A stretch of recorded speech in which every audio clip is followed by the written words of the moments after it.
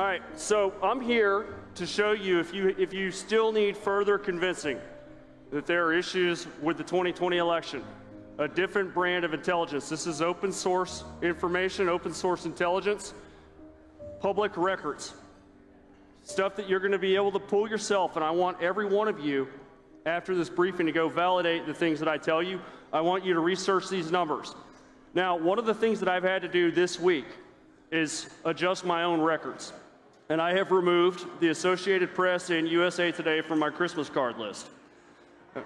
Because in an effort to debunk my now presidentially endorsed county-by-county findings, they refuse to even look at these 10 points that I'm going to show you. These are 10 irrefutable points about the 2020 election that came out in the Western Journal, an article that I collaborated with General Flynn on, that show you 10 irrefutable points, regardless of what discipline is used to find the fraud, that no one can refute.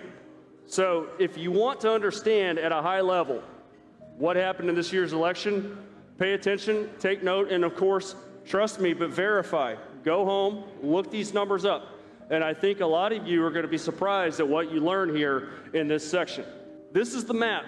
This one got a lot of recognition here in the last week. You may have seen President Trump last week put out a statement discussing my findings, in which I determined that there are a minimum of 8 million excess Biden votes nationally, not just in swing states or contested states, but based on population trends, registration data, especially when we have party registration information. Now, I promised you guys that there would be some big news about audits in this country, right? Did anybody see that? Okay, does anybody see a very large Republican state down in the bottom of this map, right in the middle, where somebody that might be briefing you dresses like he's from that state, Texas, okay? So I've just received word from Representative Steve Toth, who is the author of the Texas Audits Bill, that our bill will soon have the full endorsement of Governor Greg Abbott. Okay, so that is big news. That is big news as we have this effort ongoing to find out just what happened in our 2020 election. Okay, the first point that I'm going to bring up, and of course the media will try to tell you, the media is going to try and tell you that bellwethers are not predictive. Okay, but what I'm going to show you is cause for concern that should cause anybody with a brain and the ability to put this information together to want to dig a bit deeper. So a bellwether is a leading indicator of a final election outcome. These counties here that I'm going to show you, there are 19 counties since 1980 that have been perfect in aligning with the winner of our presidential elections. In 2016, President Trump carried all 19 of these counties.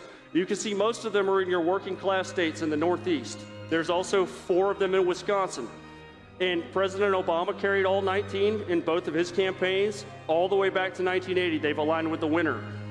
President Trump carried 18 of the 19 in 2020, with the exception of 1 in Washington, which I can assure you, and for those of you in the Washington delegation here, you already know Clallam County, Washington has some issues. So President Trump, once again, carries the bellwether counties of 2020 and somehow has not won this election. So it doesn't stop at counties. Bellwethers can also be states. Is anybody familiar with some famous bellwether states? Okay, I heard Ohio, I heard Florida. So Ohio's been perfect all but twice since 1896. But I can make that a bigger coalition for you when we're talking about bellwether states in a big group.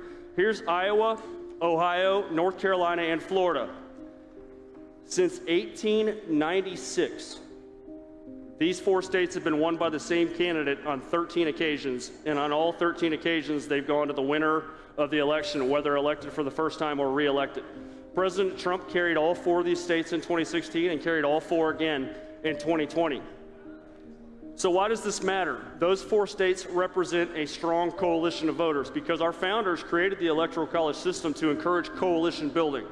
Otherwise, we would just be one giant electoral map between New York City, Dallas, Fort Worth, and Los Angeles looking for a popular vote win. These 4 states have urban, suburban, rural, white, black, Asian, Hispanic, every sort of voter demographic that you could possibly look for. And that shows that President Trump had a strong grasp on the overall electorate. Point number 3, share of primary vote. Who in here votes in primaries? Okay, primary voters are typically your dedicated voters, no matter whether we're talking about Democrats or Republicans or anyone, really. These are your folks that are directing the party on platforms and making sure that the best candidates, well, hopefully making sure that the best candidates are the ones that are being nominated. There is a very strong predictor here that has to do with turnout. Right now, the only arguments I hear against my points are COVID and high turnout. There are statistics that suggest where candidate turnout levels should be. So I'm going to show you 4 presidents here. Since primaries were introduced in 1912, these are the 4 presidents who ran in a primary and lost the subsequent general election. And the percentage you see here is the percentage of primary vote each of these men received. Hoover with 36, all the way over to Bush 41, who had 72.8% of the primary vote. A low number in the primary suggests that the base is not fully behind you. So if you remember George Bush losing in '92, he had a serious primary challenge, and even with a number like 73%, quite a bit higher than these other 3, he was weakened going into the election against Bill Clinton, and of course he lost. So these are your 4 presidents since the primaries began who lost the election. On the contrary, these are 3 Republican presidents, and these are landslides in the general election, okay? So not just landslides in the primary. You see their primary vote shares underneath each of their pictures. You have Eisenhower with 86%. He went on to win 41 states in 1956, including Minnesota. Right, and then we have Nixon in '72 with 87%. He won 49 states, including, once again, Minnesota. That was the last time Minnesota has certified itself as a Republican state. And then Ronald Reagan with 99% in 1984, and we all remember that election, and I think there was one state he didn't win. Minnesota. Oh, Minnesota, okay. So there's some issues there as well. But these are numbers that show you a strong Republican candidate in a general election. So 86, 87, 99%. Those are some examples. Does anybody know what kind of numbers Donald Trump put up in the 2020 primaries? Okay, so you remember people were pouring out of their houses in the middle of the pandemic to go vote for Donald Trump in primaries. 94%. So look, this is Trump's share of the primary vote with no valid contender to his nomination. 94%. We've never had, since primaries began, we've never had a defeated president with a number higher than 72.8%. This is your enthusiasm number. Okay, so if we want to really reverse things, and you want to argue for high turnout on the other side, which I could show you any coalitions of states when I will, where it's not going to be possible mechanically for both parties to gain significantly. Joe Biden, does anybody remember how he did in Iowa, New Hampshire, Nevada? He was almost to the bottom of the pile, and his running mate didn't even make it to the Iowa caucuses. So you want to talk about a high turnout tandem? I don't think so. Point number 4. So these go back quite a bit further than the points that the media will tell you about. Here's 1892. I doubt any of you were alive in 1892. Right? I don't see any takers for that. So since 1892, no incumbent president has gained votes and not been reelected. Never has happened since 1892. The reason that is your cutoff date is because you have a slower growth of the union at this point. The states being added are frontier states without significant populations. Before that time, there have been presidents who gained votes because of the growth of the union and not been reelected. Here is, since 1900, you can see the gain in votes from previous election for each of these presidents. Trump on the far right here with over 11 million votes gained. The two that are higher, you have Nixon in '72. Okay, what happened in 1968, you had a significant third-party challenger who took electoral votes and split the votes up. So you have much more to come over for Nixon in '72. And then Bush in 2004. 2000 is a very historically low turnout election, and 2004 brought us into a more modernized level of turnout. So you have a slightly higher number for Bush. But Donald Trump's total is way higher than the others on the screen. You even have 3 presidents who have not gained votes, actually 2 different presidents, FDR and Obama in 2012, who lost votes and were still reelected. Obama's loss in votes actually plays into some of the other stuff I'm going to tell you about these working class states and candidates like Mitt Romney. Voter registration by party. Who's heard me talk about registration by party? Extremely predictive. Extremely. It is much more accurate than polls. So why do we have issues with polling? The polarization in the country right now causes serious issues with people wanting to speak to strangers about their political preferences. Maybe not you guys. You'll probably tell anyone what you think, but we're not everybody represented here. Social desirability bias. You know, the old suburban women people talk about. You don't want to talk to a stranger about this, so you wind up with a 43 to 39 poll. 43 plus 39. You know, what do we get? We have another 18% unaccounted for. So how can you even call that a thorough poll? So, but we have registration by party. Does anybody's state register voters by party here? So the states that do, Pennsylvania, North Carolina, Florida, and some others.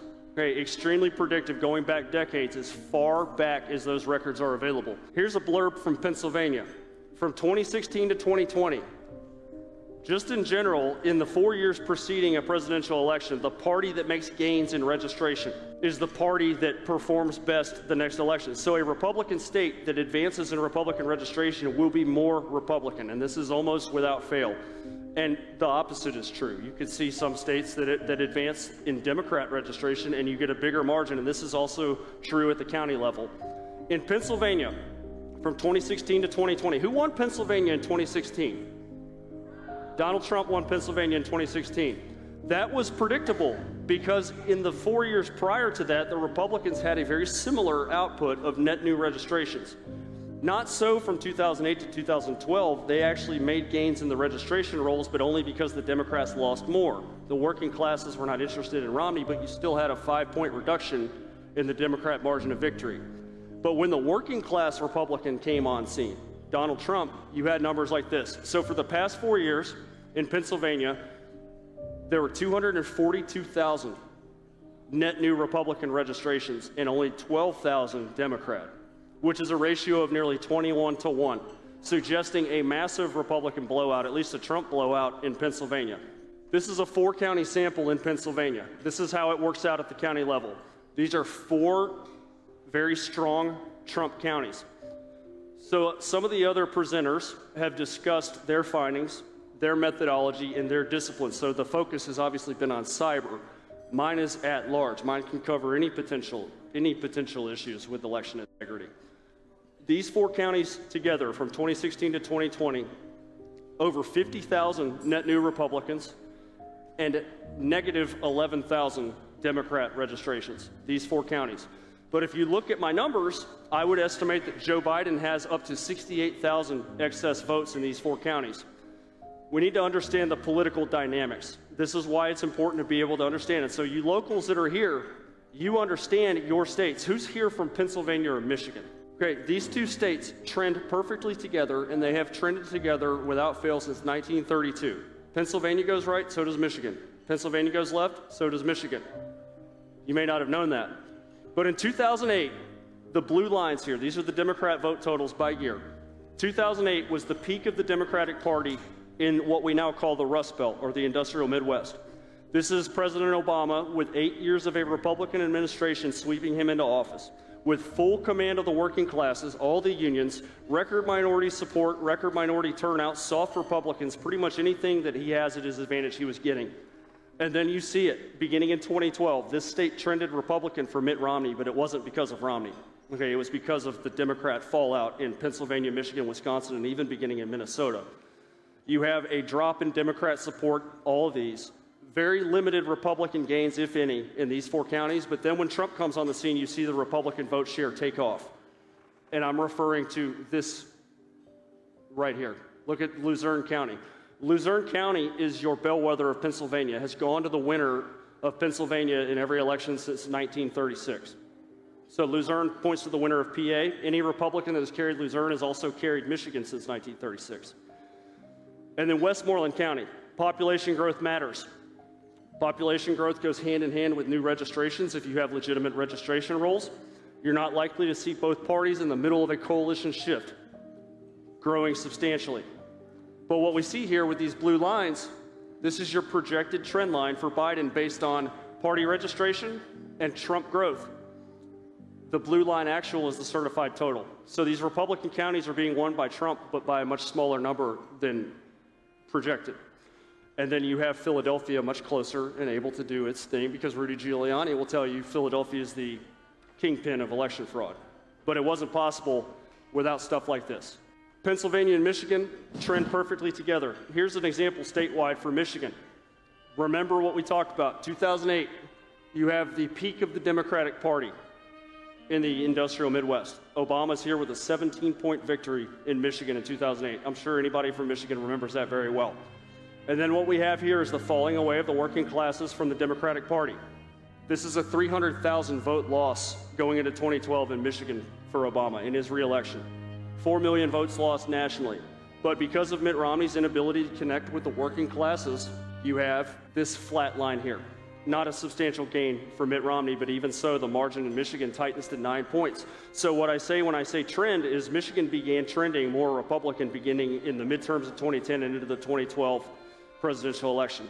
So when a coalition shift fully comes together, you continue this. This is another 300,000 vote drop for Democrats going into 2016, but this time, the Republican nominee, Donald Trump, has a much more serious vote spike, enough to flip the state. This is a state without a lot of growth going on. This is an area that trended Republican because of trade deals. These are not your typical Southern conservative voters. This is a coalition shift in the Midwest that is working class based. And once a trend like this goes into effect, confirmable by numbers you see in Pennsylvania party registration, very difficult to reverse. You're going to need a completely new political cycle to reverse something like this in this area. And Trump with a 400,000 vote increase in Michigan. So the last election, he gained less than half that number and flipped the state. But this right here is a 500,000 vote increase after 2 consecutive elections of 300,000 votes lost by Democrats in Michigan. Here's your projected trend line, even in a high turnout scenario, state of Michigan. Now you want to know why the Attorney General is threatening people with police activity for questioning the election in Michigan. Look behind me. Here's Macomb County, same story here. Macomb County was won by President Bush in 2004. Pretty strong performance with the working classes, not quite enough to flip the state. And you see the same thing, Obama opening up a large lead there in Macomb County. He has command of the unions, all working class voters, record minority support, soft Republicans. And then we have the falling away of the Democratic Party in the region. Okay, this is a real thing, and it's not just Michigan, it's Pennsylvania, Wisconsin, and Minnesota, Ohio, Iowa, you name it. And now we have the inversion here when Trump comes on scene. Macomb County is the home of the Reagan Democrat. So the people that put Donald Trump in the White House in 2016 voted for Obama 2 times.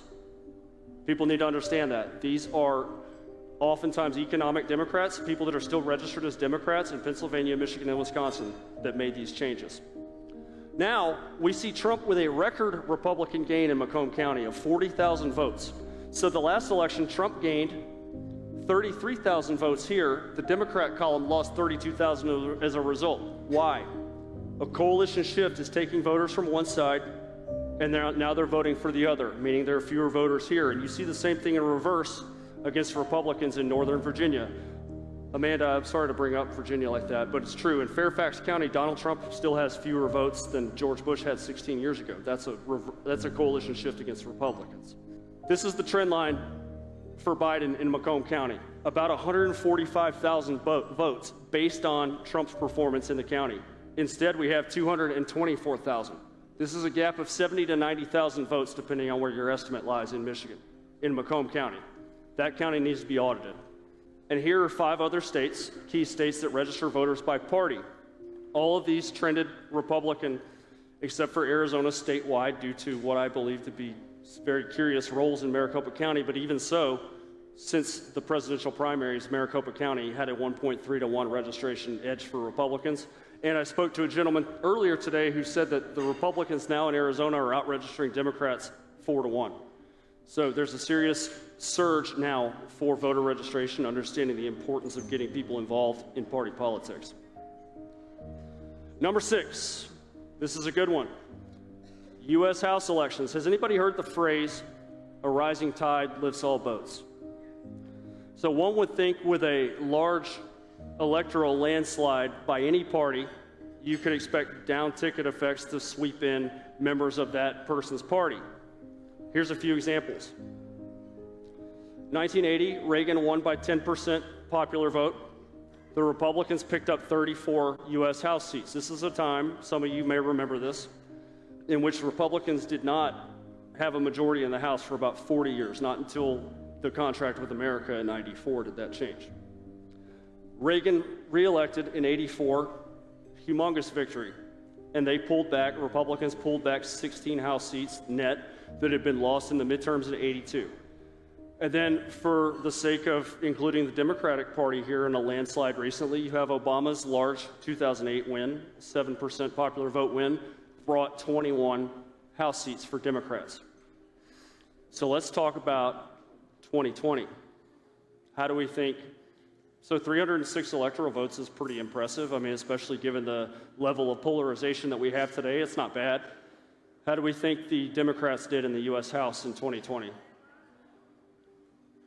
Minus 13. Not one single Republican House incumbent was defeated. So everyone showed up to vote Republican down ticket, but make sure we put a new president in. The trend of Florida. Anybody from Florida here? Florida, Michigan, and Pennsylvania have strong correlation with their working class vote. The next slide I'm going to show you is a little busy, but it could be busier. This trend goes all the way back to 1932. The red and the blue, this represents the party that made gains in those states, not necessarily the party that won.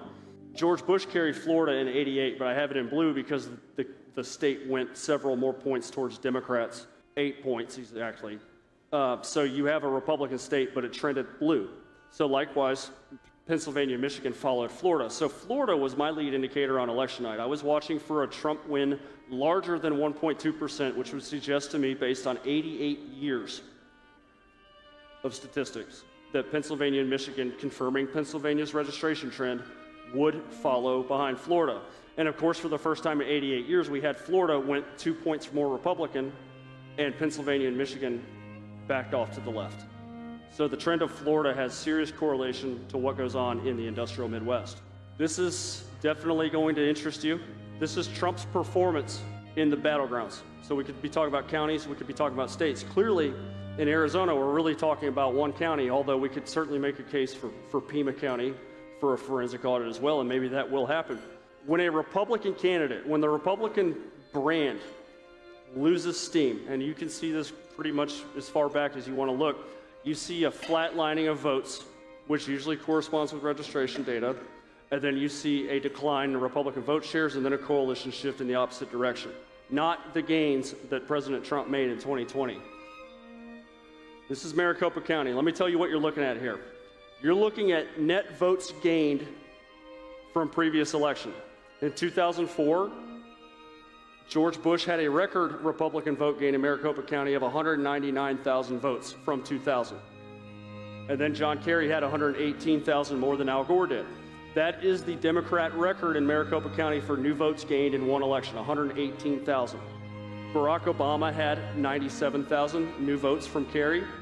Then he was flat in 2012. Then Clinton had 101,000 new votes from Obama's 2012 performance.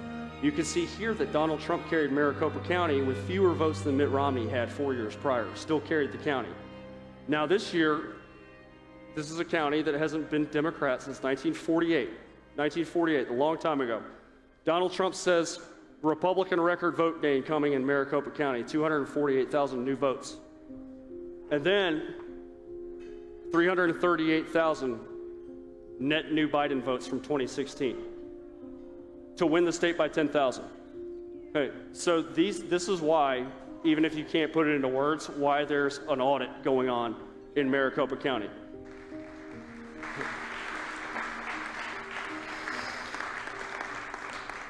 I was just in Georgia last week. You know, the South is great for hospitality. I grew up in the South. Who's from Georgia? I know Candace was here earlier. Anybody from Georgia? No?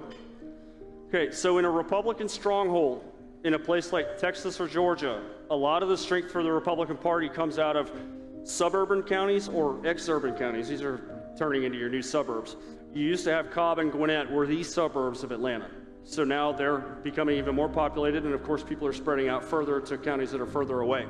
I want you to see the Republican brand when there's not much enthusiasm for it. And you can really see it here in the, you can see it here in the middle. This is 2012, 2016.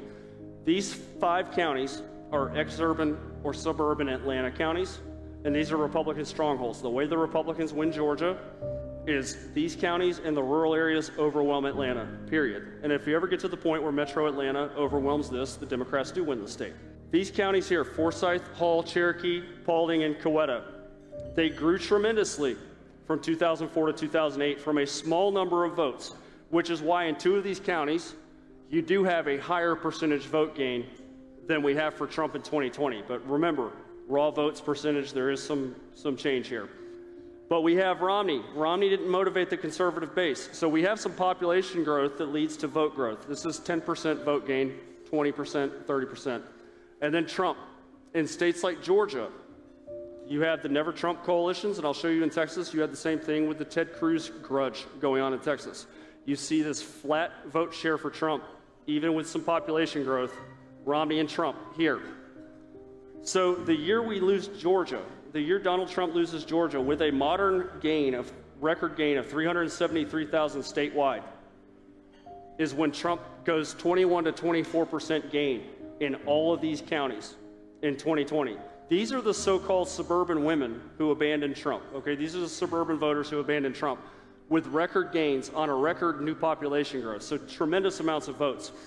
And in Forsyth County, you may not see it on my slide because I don't want to make it too busy, but in Forsyth County, the Democrats grew their vote share by 80%. So you have a 14% loss in Republican margin in this county.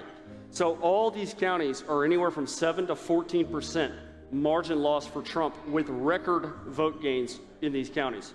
You're getting Atlanta closer to pull the absentee game by trimming margins in these counties. These are some Democrat strongholds throughout our country. Cuyahoga County, anybody from Ohio? This is Cleveland's county here. Okay, then we have Bronx and Manhattan, New York, and we have Cook County, Illinois, Chicago. This is percentage of votes gained from 2016. This gives you an example of how we have a very wide variance of support for Biden based in the major metros across the country. I could show you the same for Indianapolis, Baltimore, Boston. We have 4% Democrat gain in Cuyahoga County, Cleveland, less than 1% in Bronx, 4% in Manhattan, and 7% in Chicago. Now, of course, 7% in Chicago is still a pretty decent amount of votes. What do you think I'm about to show you next? Because this is blocking something out right here. Okay, I'm going to show you the 4 major Democrat counties in metro Atlanta: Cobb, Gwinnett, Fulton, and DeKalb. Compared to these 4, you're going to see there's a lot of motivation in Georgia. So there's no matching trend here at all. And these counties are already large counties. This isn't like a brand new county that hardly had any voters and now all of a sudden it's populated. Gwinnett County is a 46% gain for Biden. Fulton County, of course, is very high as well. We've seen what happened in Fulton County on election night. This is quite a disparity. Texas. All right, we all need to support everybody in Texas who's pushing for these audits, okay? It's great news today about the governor. But same story in Texas. The Republican Party strongholds are your suburban counties outside of all of the major metros: Houston, DFW, San Antonio, Austin, and then of course you have the rest of rural Texas, which packs a serious punch, but it's less than it used to be. 88% of the vote in Texas is urban and suburban. So you're getting to a point where if you lose your strength in the suburban counties or in the exurban counties, Texas absolutely could be a state that has some volatility in the election totals. Here, we have the same thing I showed you in Georgia. This is Harris County. So McCain underperformed Bush in raw votes in Harris County, even with the population growth. Romney barely up from McCain, and then Trump seriously down in Harris. In Texas, there was a significant issue between the Trump and Cruz factions in 2016. Serious issues, and also a number of just your standard conservative voters didn't know anything about President Trump and believed the things that they read about him, so you had a lot of third-party sit-outs. Well, this year in Harris County, I don't know if people might have warmed up to President Trump, but here's a 30% vote gain for President Trump after 3 consecutive elections of almost next to nothing or less. Hayes County, 40% growth. Tarrant County, the Republicans have not gained a vote from Bush 04 until Donald Trump gained a Republican record of 64,000 votes to lose this county for the first time since 1964, with a Democrat vote gain that was twice the previous record in an energy county. Figure that one out. Williamson County, 30% plus Trump gain. This county flipped, so did Hayes. Collin County, we have 6%, 6%, and 2% growth in the previous 3 elections for Trump to go grow 26% in Collin County and only win it by 4 points. That's typically a 15 to 20 point Republican county. So now you see why people aren't crazy for expecting Texas to be audited. Number 9, you've heard this one before. You can see it manifest itself in Miami-Dade County. Okay, you had a near flip of Miami-Dade County, and that was forecast by a slight Republican registration advantage, but driven by the conversion of former Democrats to America First voters. So the Cuban population, the Venezuelan population, Trump even did better with the Puerto Rican population throughout Florida. This is monumental, and it's also what led to South Texas and West Texas performing better for Trump than they did for George W. Bush, who was a hometown Texan in 2004 with the Hispanic vote. Richard Nixon had the highest modern Republican share of the non-white vote. Now, in 1960, most of the non-white vote was the black vote, 32%. Now the electorate is much more diverse.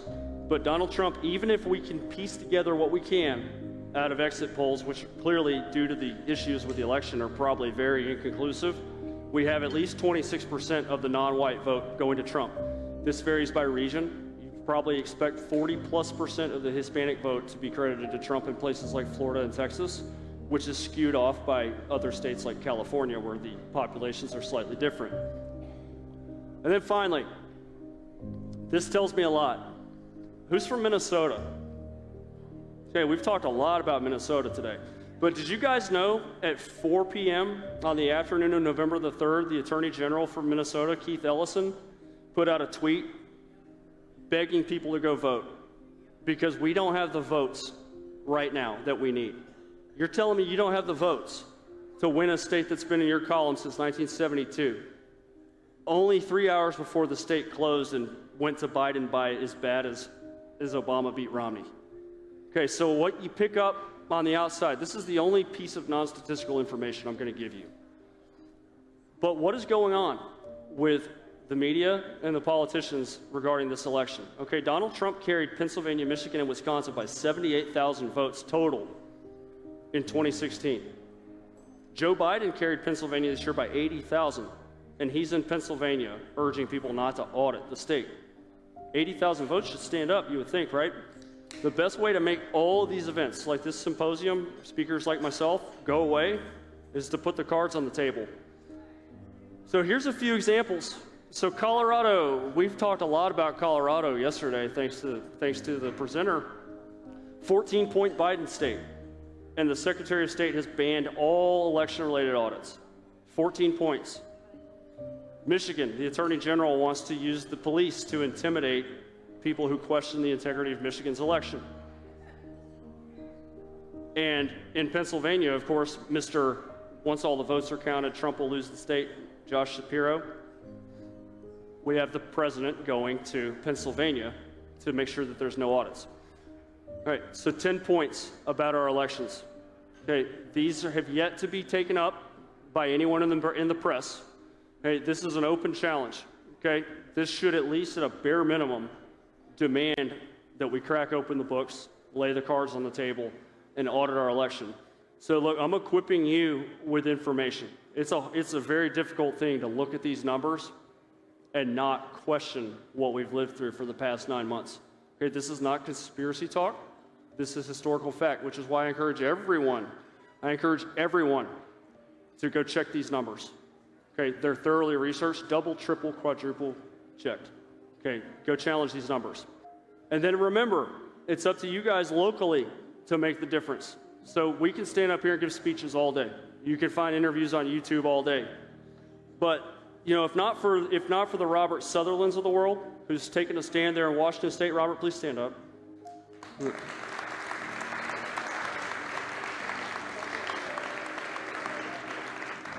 He is driving forward in a state where the Republican Party lacks significant leadership, looking to put these cards on the table there in Washington with no guarantee of success other than he's doing what he believes to be the right thing. Okay, so for the legislators that showed up here, I commend you for coming and for being willing to learn. There's many resources available for you here in the back and all throughout. And this is what we have to do. So we are here not for parties and not for candidates, but this sacred process that we have is something that I just showed you has some serious holes in it and some serious issues, and we need to confirm for the people of this country that we have legitimate election systems, or we need to fix the things that went wrong. Okay, so I thank you all for your attention, and I thank you most importantly for your action.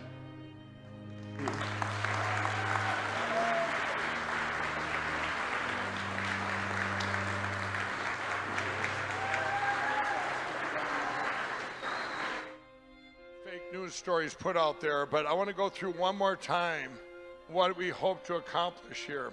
You know, and with Dr. Shiva that was up here and telling you what they've done, that's kind of how are they doing this absolute cover-up? How are they doing this cover-up? This is a big thing. How are they covering up? How did they, if you take away our right to free speech, it's over. So if we lose that, and if you take the election, then you take away people's right to free speech, and you got everything. Well, what you just seen there, before I left, I assumed that you were seeing mathematical improbabilities, right? Is that what you've seen? Basically mathematical, complete impossibilities. Well, and you've seen that with Dr. Doug Frank, too. It's impossible. Well, that's just looking at deviations. Everyone in this country has to know that these are math. 2 + 2 always equals 4, and that's it. Okay, and so if you know that, and then you say, well, that's a deviation, and with the deviation, you have to have you have to find out how that deviation happened, because a different input changes the output. Okay. In this election, they had other variables with all the mail-in voting and all these things, but those aren't the deviations that you could not explain the deviations just by mail-in voting. And here's why, just use Michigan. I'll just explain a couple deviations that were unexplainable.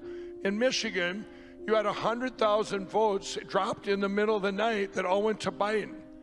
And you think of that as going, well, what did they tell us, the fake news? They said, oh, the mail-in votes. Everybody thought, wow, we got to quit that mail-in voting because, you know, they in their mind, oh, they cheated, or everybody made it easy for Democrats so they can mail in their votes. And that's not true. The mail-in votes were counted on the morning of the 3rd. So now I'm going to ask the same question. How did 100,000 votes come in the middle of the night for Biden?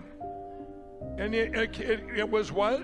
You know, this is the deviation you got to look at. But one of the biggest ones I look at, where this validates the machines that it had to be cyber. One of the things, and it's very simple. Look at all the states where non-residents voted. That they reported this from the Secretary of State's office, like Georgia. It goes on and on. If you went to all of them, that they just haven't been looked at because the spread was too big or Donald Trump won. If you look at that map that I showed you yesterday with all the states, that every state was hacked, every one of them had non-residents that voted. Did you know that? Every one that don't live there, you know, but those weren't Democrats or Republicans or jumping across the fence to vote. It's because they used the 2010 voter rolls. It's so simple. It's so simple. That's why you have more people that voted in counties than live there. These people really did move out of that state, and their names were used. Otherwise, it's impossible. This many people didn't go, I'm going to commit a crime today. Hey, don't you think we'd have heard about some people that would not want to commit a crime go, hey, they're planning to commit a crime. You know, they're going to go vote. It just does. It wouldn't make sense. Nobody would do that, especially thousands and thousands of people. The same way with dead people. You look back in other elections, dead people's names weren't on there. This is the only election. All of a sudden you have dead people everywhere that voted. They didn't get up and vote, and no one got out a pencil and went, hello, what's this guy's name? I'm going to this guy, and slid him through and got 8,000 votes through for dead people in one state. It had to be what? The 2010 census report that they took their names from that voter roll. That's why you heard Dr. Shiva. Dr. Frank. When Dr. Frank spoke, he went to every state. That's why every state is the same. You go to the first county and you check the percentage of 25-year-olds or 70-year-olds or pick any age. That same exact percentage that voted of 25-year-olds was throughout the whole state. That's impossible. Absolutely impossible. But they used the 2010 voter rolls. So that's very simple. That's why it explains basically the whole election. Like, it explains, like, this is so different that more people voted that live in the county. That's because the county, they moved out of the county from rural to urban, or people died. And if you look at every place in the United States, if we opened up and said, let's look at these voter rolls, why do you think, now this is the cover-up, Dr. Frank, he said all the Secretary of States now won't give you those 2010 registered voter rolls. They won't, the ones that came this time, the ones that they used in this election. They won't give it to you. They buried it. They stopped you from getting it. Well, there's a reason for that. They know when he started coming out with his stuff, they're going, oh, wow, this is a cover-up. Look at it. It's the same in every state, every single one. And it could only be done with computers. You can't explain every single state. If you looked at every one, look at there's one state, if you see his work, in Colorado, where more, I think I told this one yesterday, it was an anomaly. It was a deviation from norm, even from the pattern. It was a deviation from the deviation, right? This massive deviation. And what it was all of a sudden only half the county voted. And we're going, what? We're looking at that. He showed me that one. And I go, so I don't get it, because he showed me, because I look at deviations. That's what I do every day with my pillow. I look at it, and here, all of a sudden, there's this one that's half, and he goes, they built a prison there since 2010, and half the county's in prison. So things like this, everything could get explained away. But what it did, because you had that variable, the other variable of the mail-in voting, which everyone's saying, and then you had stuff like suck-a-bucks, little containers he put in cities so they could dump all these ballots in there. Now, did they use some for that? Probably, that they used, because they needed to grab people from somewhere. When you use the 2010 voter rolls, and then you set the machines, and now China does this, they hack in, and they spread it over 50 states. Now, when Donald Trump was going to win anyway, in spite of the algorithms, that's where it exposed them. That's where they had to shut everything off, all 6 states. Isn't it weird, kind of weird, that all 6 states stopped at the county at the same time? But what did they do? They convinced us that, it's because we're living in a different time with COVID and mail-in voting. They used that for excuse for every single deviation we've seen. Nobody said, but they all use different excuses. Georgia's a leaky pipe. This one over here, they have trouble counting. This one over here.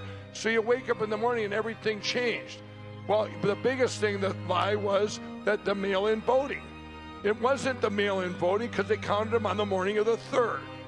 That's what so if you take that out, now explain it. That's what I'd like to, now explain it. Once you take out the mail-in voting was counted on the morning of the 3rd, explain what happened in the middle of the night on the 4th, on November 4th.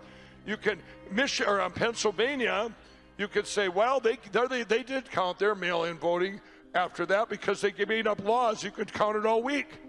So you had all week to make up, 850,000 votes. 850,000 votes. And they're showing you those big cities, the inner city, they all go for Biden. That's what they convinced us as, because they're using, what do we have out there? Dr. Shiva told you that, the censorship, which can also be used for the cover-up, and what they did there. So they all had to react. Every state that night all had to react. Instead of using them algorithms, now you had to physically do things. You had to pump in these votes and add these votes and put stuff over windows, and because you didn't have the algorithms to back you up. If that wouldn't have happened, though, we wouldn't be sitting here, because we wouldn't have known about the machines. If they would have predicted right and not used those 2010 census report, had better better things that they had predicted right, or actually it's that Donald Trump got so many votes they didn't count on. So the racetrack got too short. But if that wouldn't have happened, we would have all went to bed at 3 in the morning. Biden would have won. We'd have never known the difference. And we'd have said, oh, those mail-in votes, better luck in 2022. And I'm telling you, it wouldn't have been 80 million or 81 million to 75 like they said. It'd have probably been like 75 if they'd have predicted right. It would have been a lot less. They would have, if they'd have known what, but they had no idea Donald Trump was going to get 80 million votes. And when you got that, so if you explain away deviations, like he's got mathematical impossibilities, I can now, there's only one way to explain away every single deviation in that election. I can go through and tell you now, this is, dead people didn't vote. Their names were used. They really died. Illegal, you had some, let's say California, illegals voting. I'm sure you had a lot of organics theft there, And in fact, when we tonight we're going to reveal the actual final results of the whole country. And we're going to reveal that, and it's off by what I said. It's off on the low end of Biden. It's where I had Trump. I've been telling everyone 80 million to 68 million. I was off by some on the Biden's total, but that's not counting. Remember, this is just machine stuff extracted, not all the other stuff that went on in California where you had, there's no IDs, there's just all kinds of stuff. Hey, come on in and vote, We don't care you just came across the border and you're not even vaccinated, but I got to try and take one, But anyway, I just wanted to tell you, you can explain away. Now it's actually why I even was so happy when I got the machine evidence on January 9th, because, and why, Dr. Frank, and then you had, these mathematics out here with Captain Seth, these things, it was bothering me that all those weird things, like, people are good people in general, and you don't have 20-some thousand people from one state vote that weren't residents there. So there's only one answer, and it's computers, and that it's so simple, but to have the answer and to finally get that, and then to find out how they did it and know everything, and then to have every single capture validated in evidence, and which brings up another thing here, because the news, I haven't seen it, but I've been hearing all kinds of stuff out there on social media. One guy says, these are from May 2021. This is the big one out there. One guy in the back said, I'm going to get the 5 million because, the challenge is you need to show that this stuff is not from the 2020 election. Okay, so some guys back there, I opened this up, it's from May of 21. Well, that's the stuff that's on the internet about what you heard this morning here with Dominion trying to cover up. I mean, the guy's a little mixed up back there. Keep your fraud together. This is Dominion trying to cover up. This is what Dominion did with China. Let's get it right. So we can straight out the media on that, but it just, everything you're reading out there, this has been amazing because it's all coming out. And our voices are going to get out there. You're still here. This guy's a trooper, Edie. He works nonstop since he got involved in this election. Love you, man. Frank. Fighting for our country. Right on, right on. You want to be here with me here next to you? Do you like anyone? Yeah. And here is our cyber expert here on the end, Jonathan Smith. And she's you're part of a red team. I had to learn what a red team was. I'm an engineer by trade. Oh, that's awesome. And she was actually running the mock election, right? I was. I went in there and I'm trying to go, okay, so, and she's getting into details with me. I says, I don't want to know the details. I just want a picture of a packet capture coming down and a cyber guy reading it and telling me what happened. The reason why Draws is so important to have here, and I recommended her to Mike and his team, is because of her qualifications, not only as a cyber person, She was former cybersecurity at Sandia, right?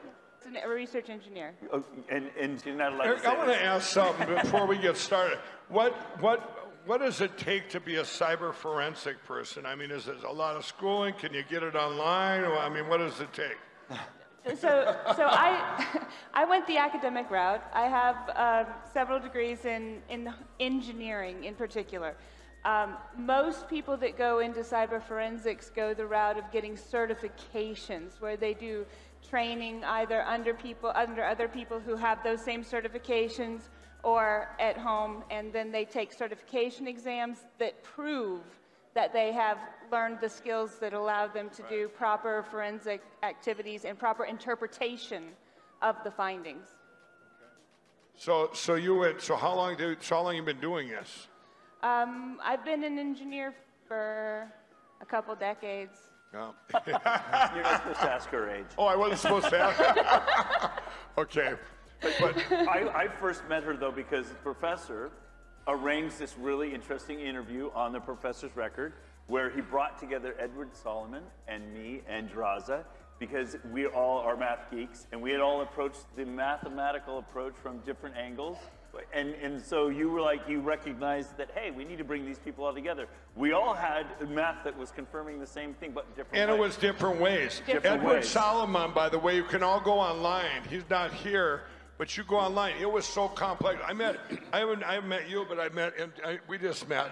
But I had met Dr. Frank, but I met Edward Solomon, and it took me, and I am very good. I took calculus in 8th grade, and he's showing his stuff is like so complex, but then I finally got it after the third showing of 4 hours each time. I'm going, wow, I get it. Yeah. And it mathematically 100% proved that what machines were used are computers. Absolutely. Computers. Remember, everything they proved, it had to be done by computers. I was just showing them.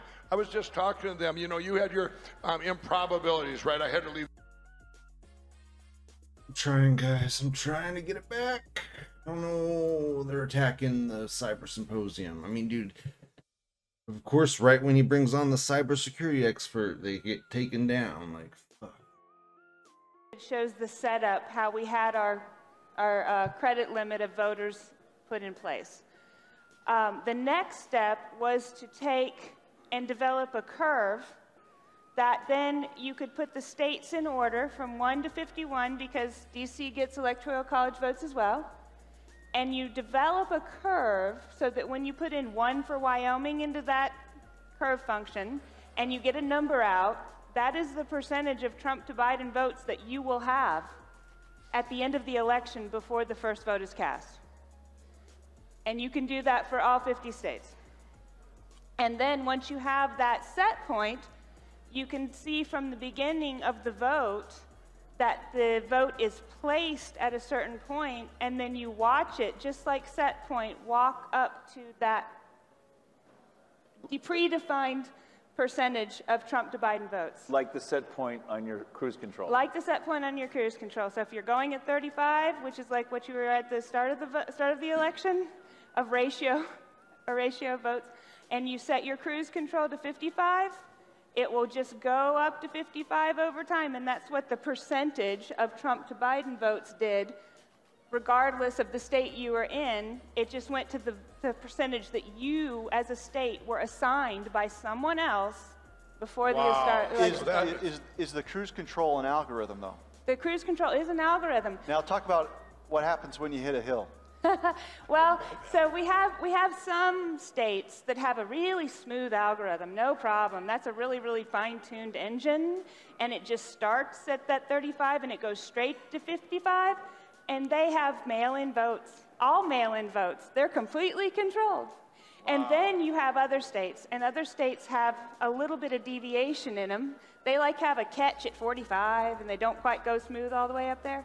And that's because those states have in-person voting, and so the algorithm has to adjust a little bit more to keep you approaching your set point as it compensates for the deviation for what someone else intended for us by the presence of the real will of the voters from the in-person votes. I'm going to quick insert a question. So like you had in every state where the same percentage of 25-year-olds vote in Michigan County. Yes.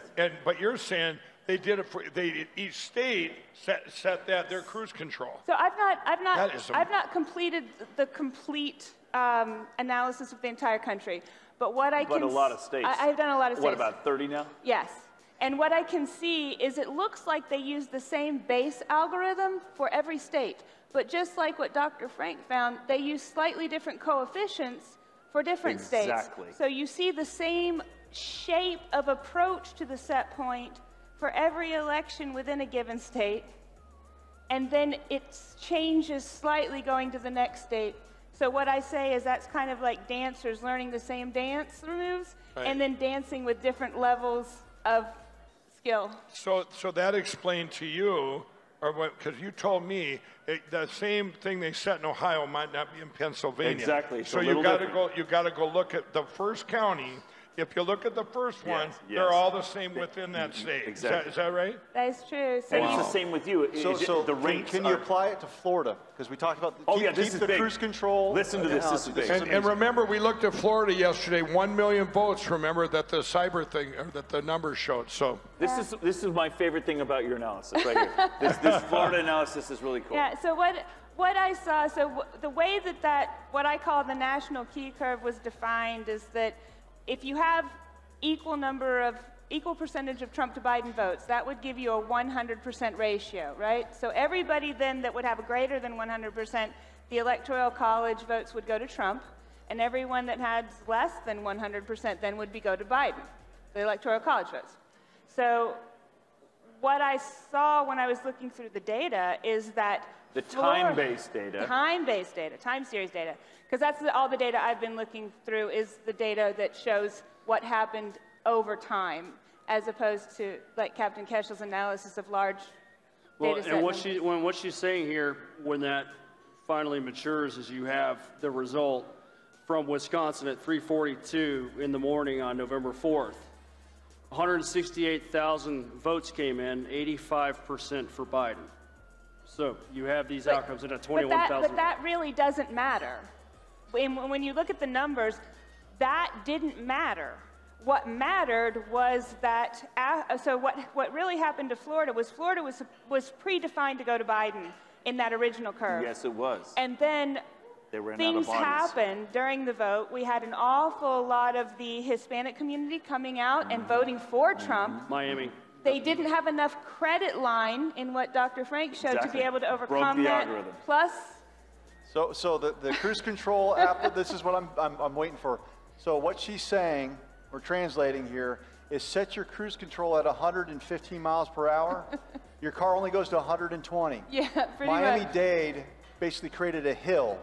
And no matter what, there wasn't a line of credit for it to get to the speed that it wanted to. Exactly. is that why that China didn't take Florida? And that's why it took so long for Florida to be called, because they were trying, and that's why Yes. Captain Keshel shows on his map that the Panhandle in Florida is bright red, because they're in Central Time Zone. They had an extra hour to try to do something there to recover from what happened in Miami-Dade, and they couldn't.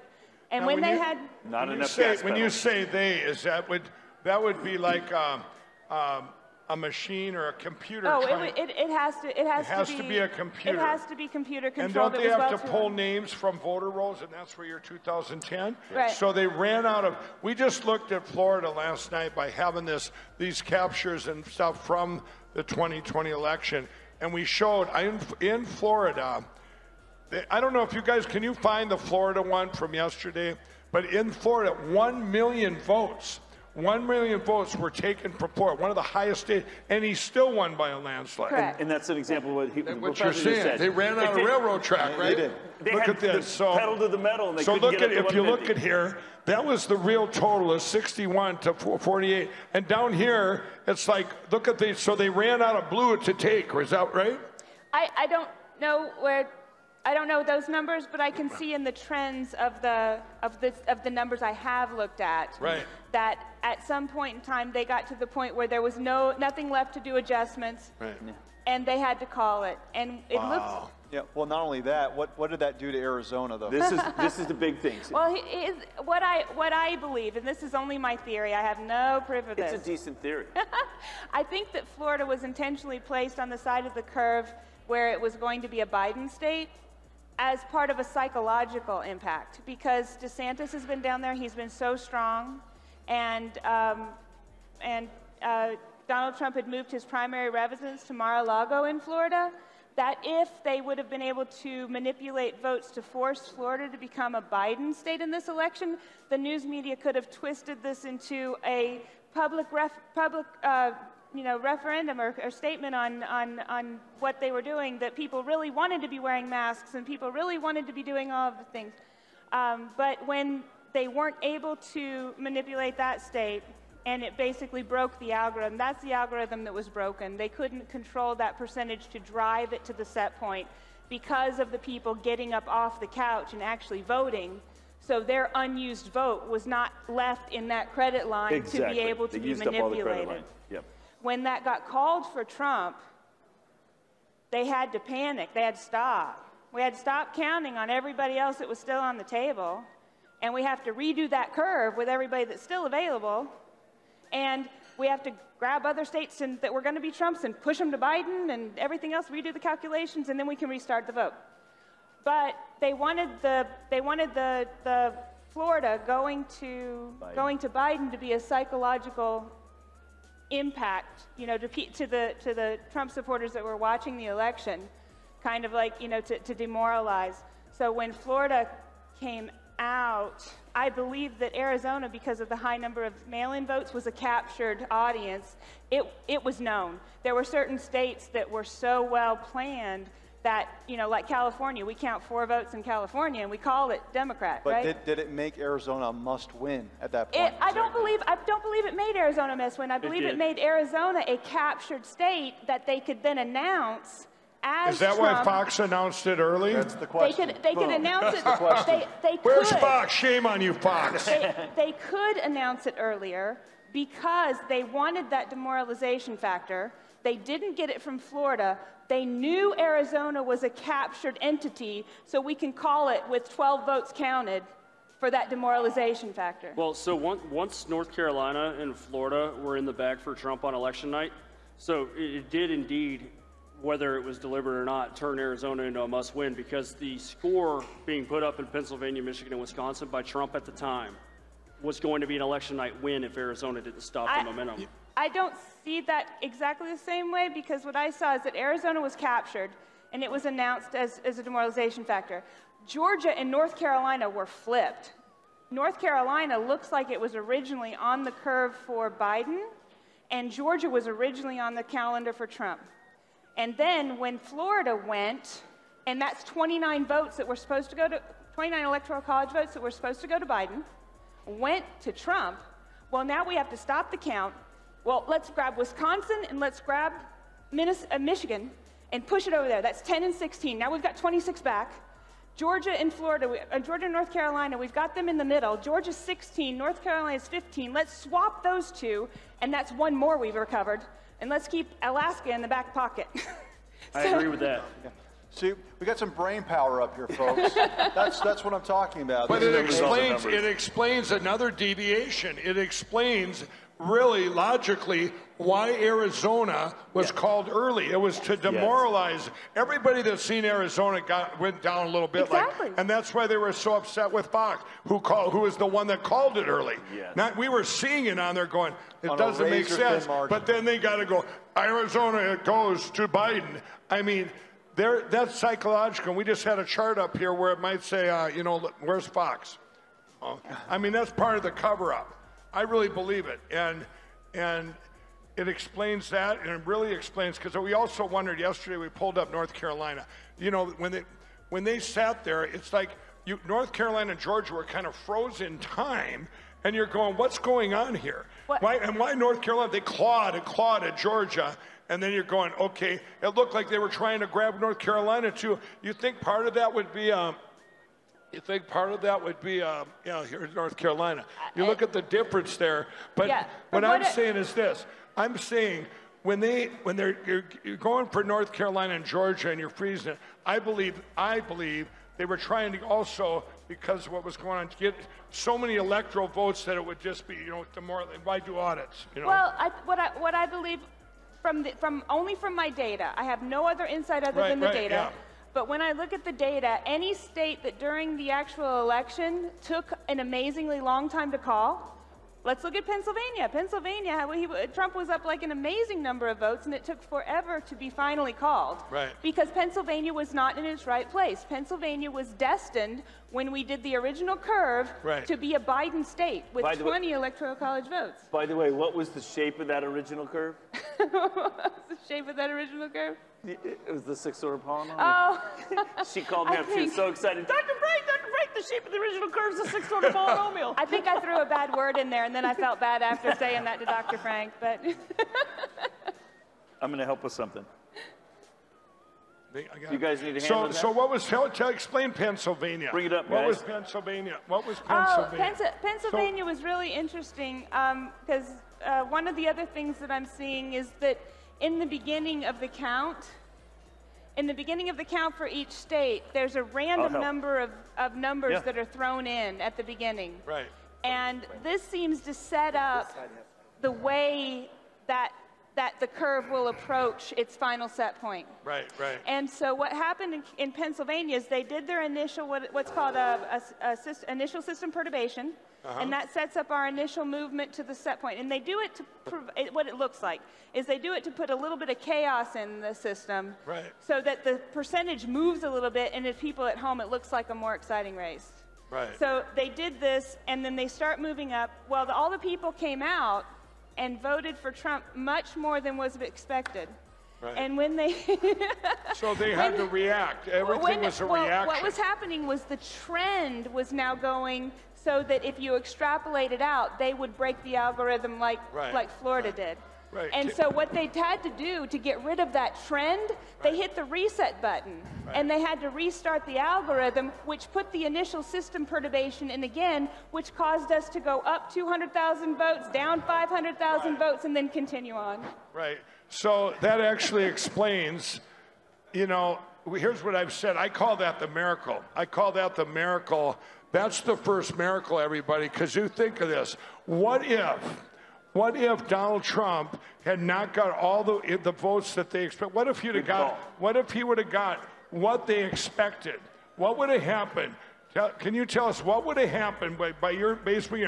Let's just say they figured that they figured right that they whatever they thought, 65, whatever they predicted, what would have happened to this country? Well, if Florida and Texas are the two that look like they broke their set point. They did not meet their set point at all. Right. And if those two states had not done that, then everyone else would have just gone into their set points. There would have been no need for adjustments, and there wouldn't have been apparent flips on the screen, and nobody would have known. And what would we have thought? We would have thought, wow, those mail-in votings, and wow, we've turned, this whole country has turned. Yes. But what's the most important thing? We would have never, ever known about the machines and this attack on our country. That's a miracle, everybody. What Donald Trump, by him getting all those votes and everybody voting, getting out and voting, we caught this, which is going to save our country. It's going to save our country. This cyber attack, they're coming in and attacking our country. That's a miracle. I keep telling that to people. That's a miracle. And it's a good time to say two other miracles. I think it's a miracle that they didn't flip it back, just on the legislators doing their job and flipping it back based on all the other evidence. And if they would have done that on the 14th of December, guess what? We would have never known about the machines and this algorithms. What happened, everybody, and here's another one. Here's another miracle. Do you know the two senators in Georgia? I prayed the day before that they would take them both. You know why? Why would I pray they take them both? If I'm a marketer for them, I'm saying, give them back one of the Republicans, because then you know what? This whole country would have been, Mike, you guys and people like all of us here, you guys, we'll get them in 2022. Yes. We got the Senate. That was a miracle. What happened when they took them both?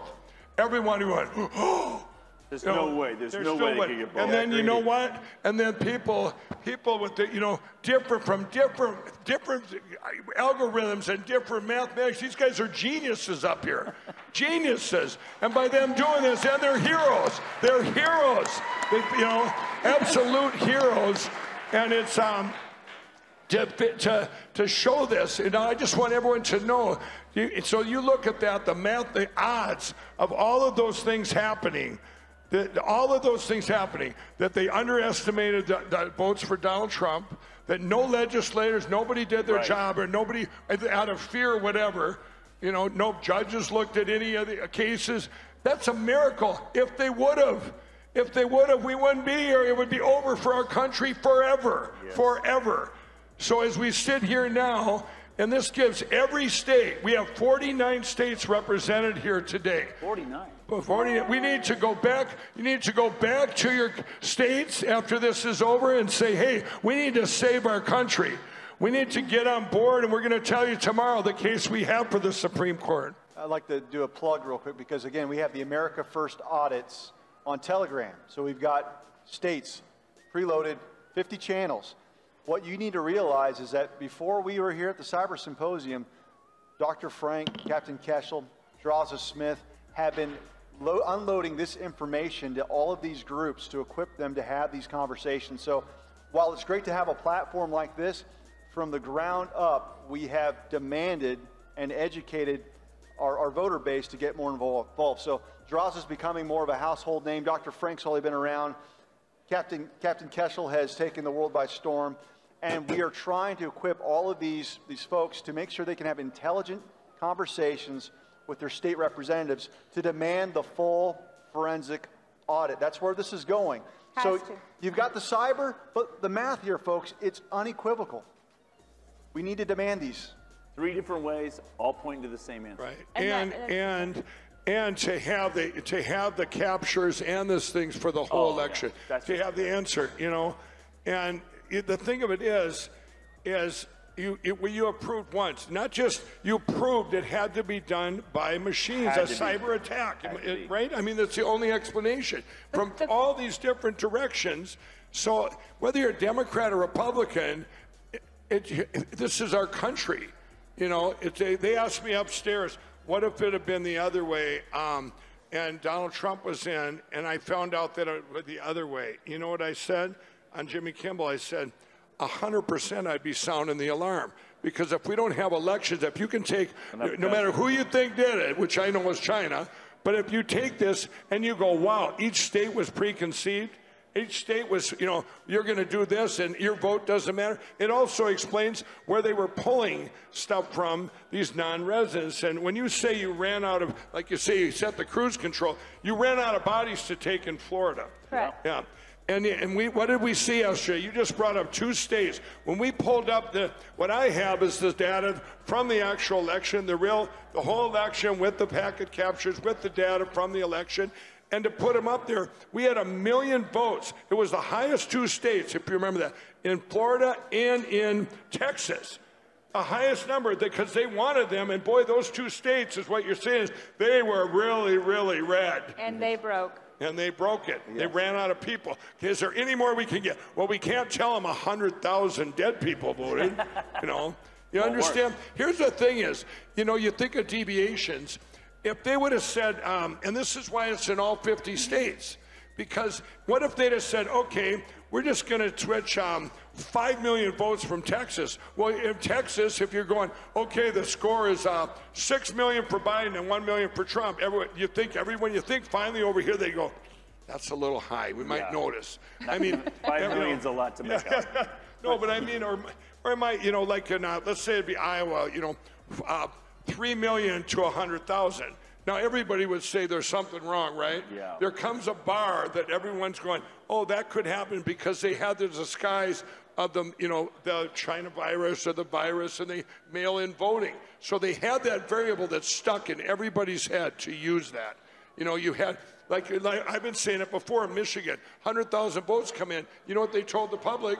Well, those darn mail-in votes, they go to Biden, They go to Biden. Well, the mail-in votes in Michigan were counted the morning of the 3rd, not in the middle of the night on the 4th. You know, so They might have been counted again. Oh. They might have counted again. Well, so Trump's own pollster said that if you get 66 million votes, you'll be reelected. Of course, incumbent president's gaining votes, right? And he got 74 at least.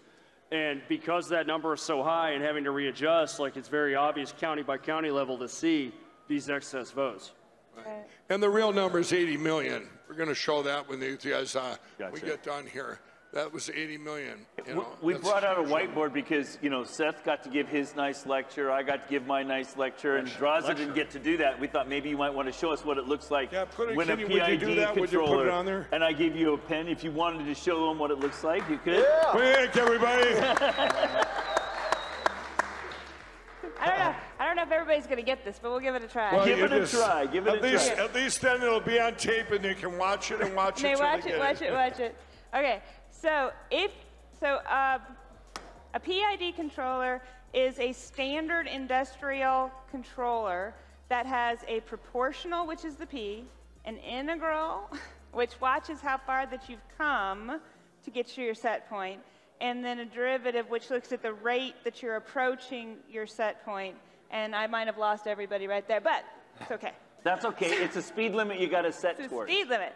So if we have a car, and our car is going 35 miles an hour, and we want to set it to 55 miles an hour. And so this becomes our set point, and this is over time, that at time equals 0, we're at our initial point of 35, right? And if we go to our next second, we're going to start injecting fuel into the system, and we're going to go like this as we approach our set point. So if we had everything that was purely proportional, we'd probably approach it like this, and then we hit the possibility of overshooting. So there's some more math that goes in. The integral looks at how far we've come and will kind of slow us down as we get to that set point. So we kind of end up with a curve that approaches like that. And that's usually what you see and what we hope you see in your car, so you don't get yanked around as the gas is pushed again and again and again to get to our set point. So what we saw in the election data Use another color. Use another color. I'm using another color. Was that we kind of got something crazy at the beginning here. And this is if we're looking at percent Trump to percent Biden votes. We got something a little crazy when you plot this data from I was using the Edison data from the New York Times JSON files. And then you start seeing it go up, but because we put this chaos in at the beginning, the integral portion looks at where you've come from, and it's saying, I came from chaos, so I don't really know how to adjust this. So we start looking at these kind of crazy shapes that come up and then end up going straight in. And you get a curve that gets this peak down here in this flat spot, and then some wiggles and approach this curve. And this is a rough approximation, but this is basically every single state. Every single state approaches exactly like this. And if we take and align them from the start point, relative, so you take the first report, t equals 1 here, and you plot them, you can see the same, everybody can do it at home. Check me, make sure I'm not lying to you. You can plot the percent Trump to percent Biden votes over time from the Edison data, and you will be able to see the same shape factor again and again and again from all the states. All right. That ain't natural, buddy. It's not natural, buddy. So I was looking at my curves, and I was seeing the PID control curves, right, approaching things. I was also noticing that the control, so like in the cruise control, our control variable, for those of you that know, control, a little bit of control theory, the control variable is not the votes. When we look at the individual votes for Trump and the individual votes for Biden, those can confuse you a little bit. But when you look at the ratio of Trump to Biden votes, that's the control variable. Right. The only thing that's left up to be random then is the total number of votes, and that'll depend on the number of people that come out to vote. So when I did that and I saw what Dr. Frank was showing, he was showing that we almost have a pre-calculated total number as well. Because if you take the total number of ballots that he calculated for each county, you end up with your total amount of votes that they're going to be expecting to get. Exactly. And therefore, that would allow them to calculate, given that number of votes, how quickly they have to hit their set point before they run out of votes to make sure that they get to the right place. Very good. Further adjusted than even your norms. I mean, you look at Johnson County, Kansas, there's a giant House race going on there.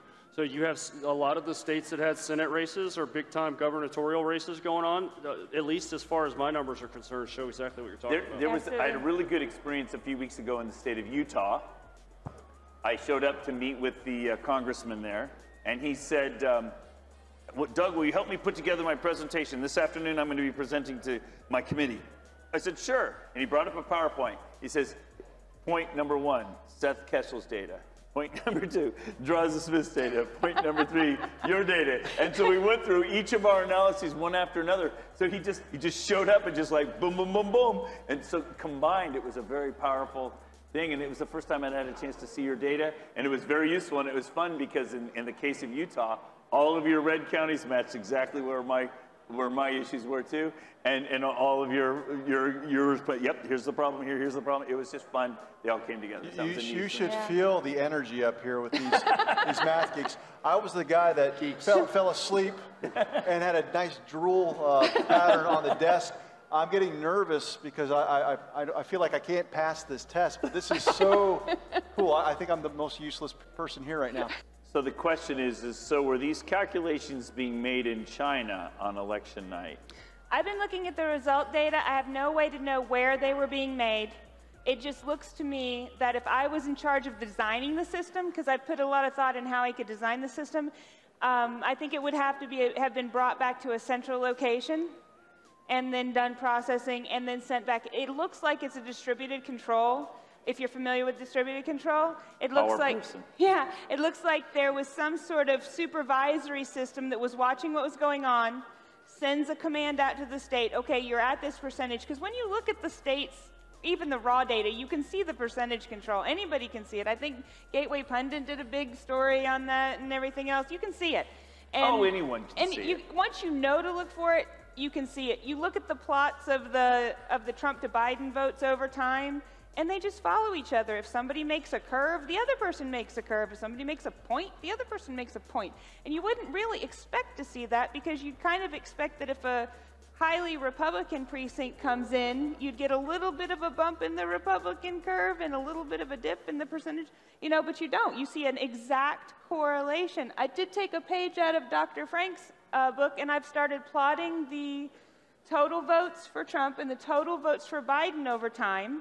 And if you take the line that the curves that those two make, and you do a correlation, every single state is between 0.97 and 0.99. Okay, so now this is... That ain't natural, buddy. That ain't natural. So one of the things that you have to understand is there's a way to fact check this work. My wife is a engineer as well, but she doesn't have the following that these folks have. And what she did is she actually asked for Dr. Frank's methodology, and she's talked with Draza, and she was able to do this in New Mexico. And wouldn't you know, it checked out. So if you have a decent math set of skills, which I don't, you can do this work. This is not, once you figure it out, it's hard to figure out initially, but once it's there, it's clear as day. I only had to have one call with your wife. I mean, she called and she'd already done a lot of the preliminary work. She just said, can you help me with this one step? And a little conversation, bada boom, bada bing. They find their set point, and exactly. it's a startling revelation. So folks in New Mexico, yes, you need to know, because I've been asked, give a shout out to New Mexico. Yeah, we had an algorithm deployed in New Mexico. Exactly. All across the country. And that is one of the fun things too, because a lot of people said, well, gee, anybody confirmed your work? Yeah, I mean, my work, at least a dozen places around the country. Your wife's one. And your work, I think you're the only one who's done your calculation. No. Okay, good. Who's confirmed it? It's Trisha. Where's Trisha? Is she here? No, I don't see her.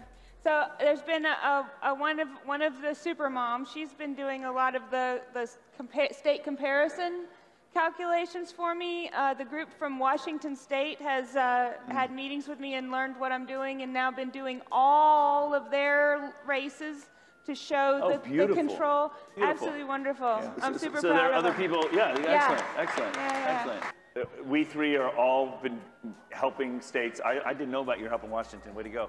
But we're all making ourselves available to help multiple states. Yeah. And you just heard earlier today, our cyber guys are making themselves available to help in terms of resources. So you're right, the symposium isn't the end of the race. I've been likening the symposium as Normandy. We've been having several battles up to this point, but this is our landing. We've brought all our troops in one invasion, and now you're all equipped. We've brought all of our resources to bear. Now we're going forward. Right. I'm actually a little bit embarrassed that I've not been canceled off of Twitter yet. General Flynn told me that it's a mark. It's a mark of honor. Like so look, I'm not trying to get myself banned tonight. Just so you're not speaking enough truth there, buddy. Get busy. Okay.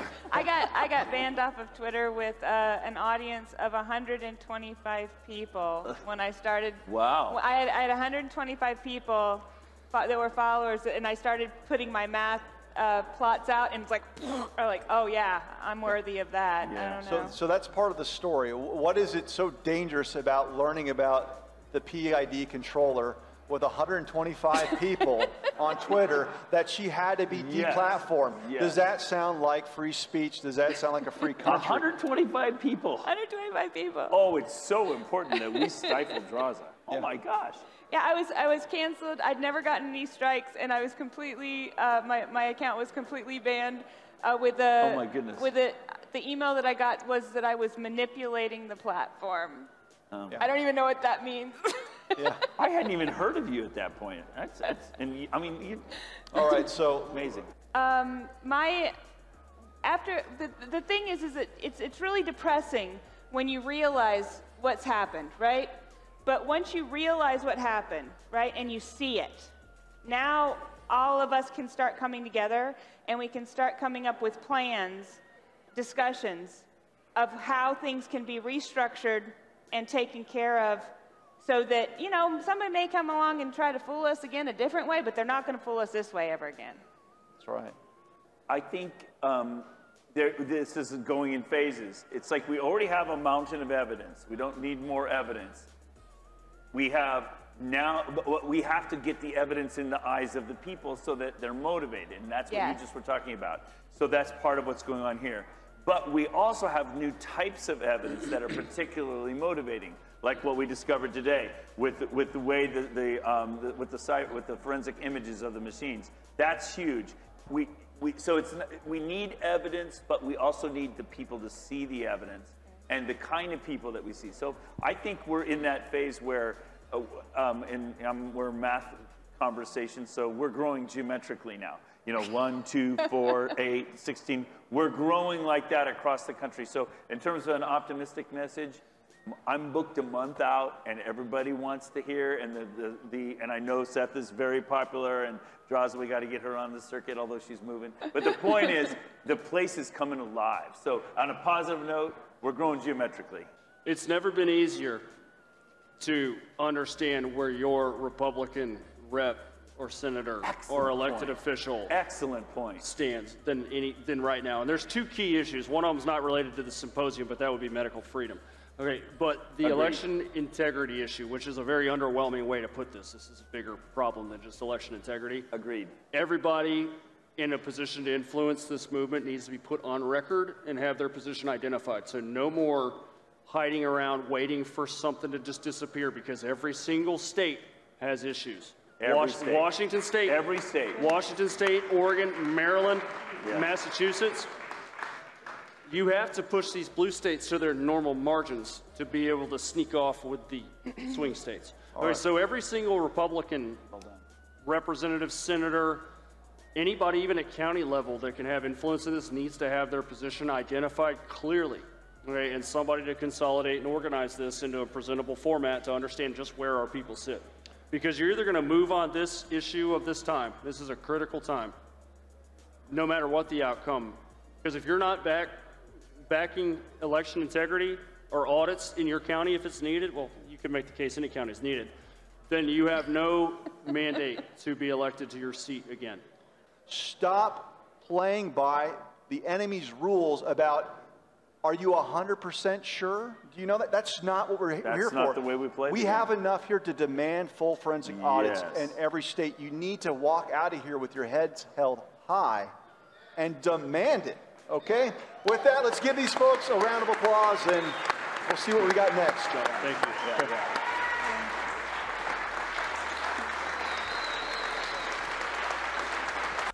That's it. That was the whole thing, guys. It's done.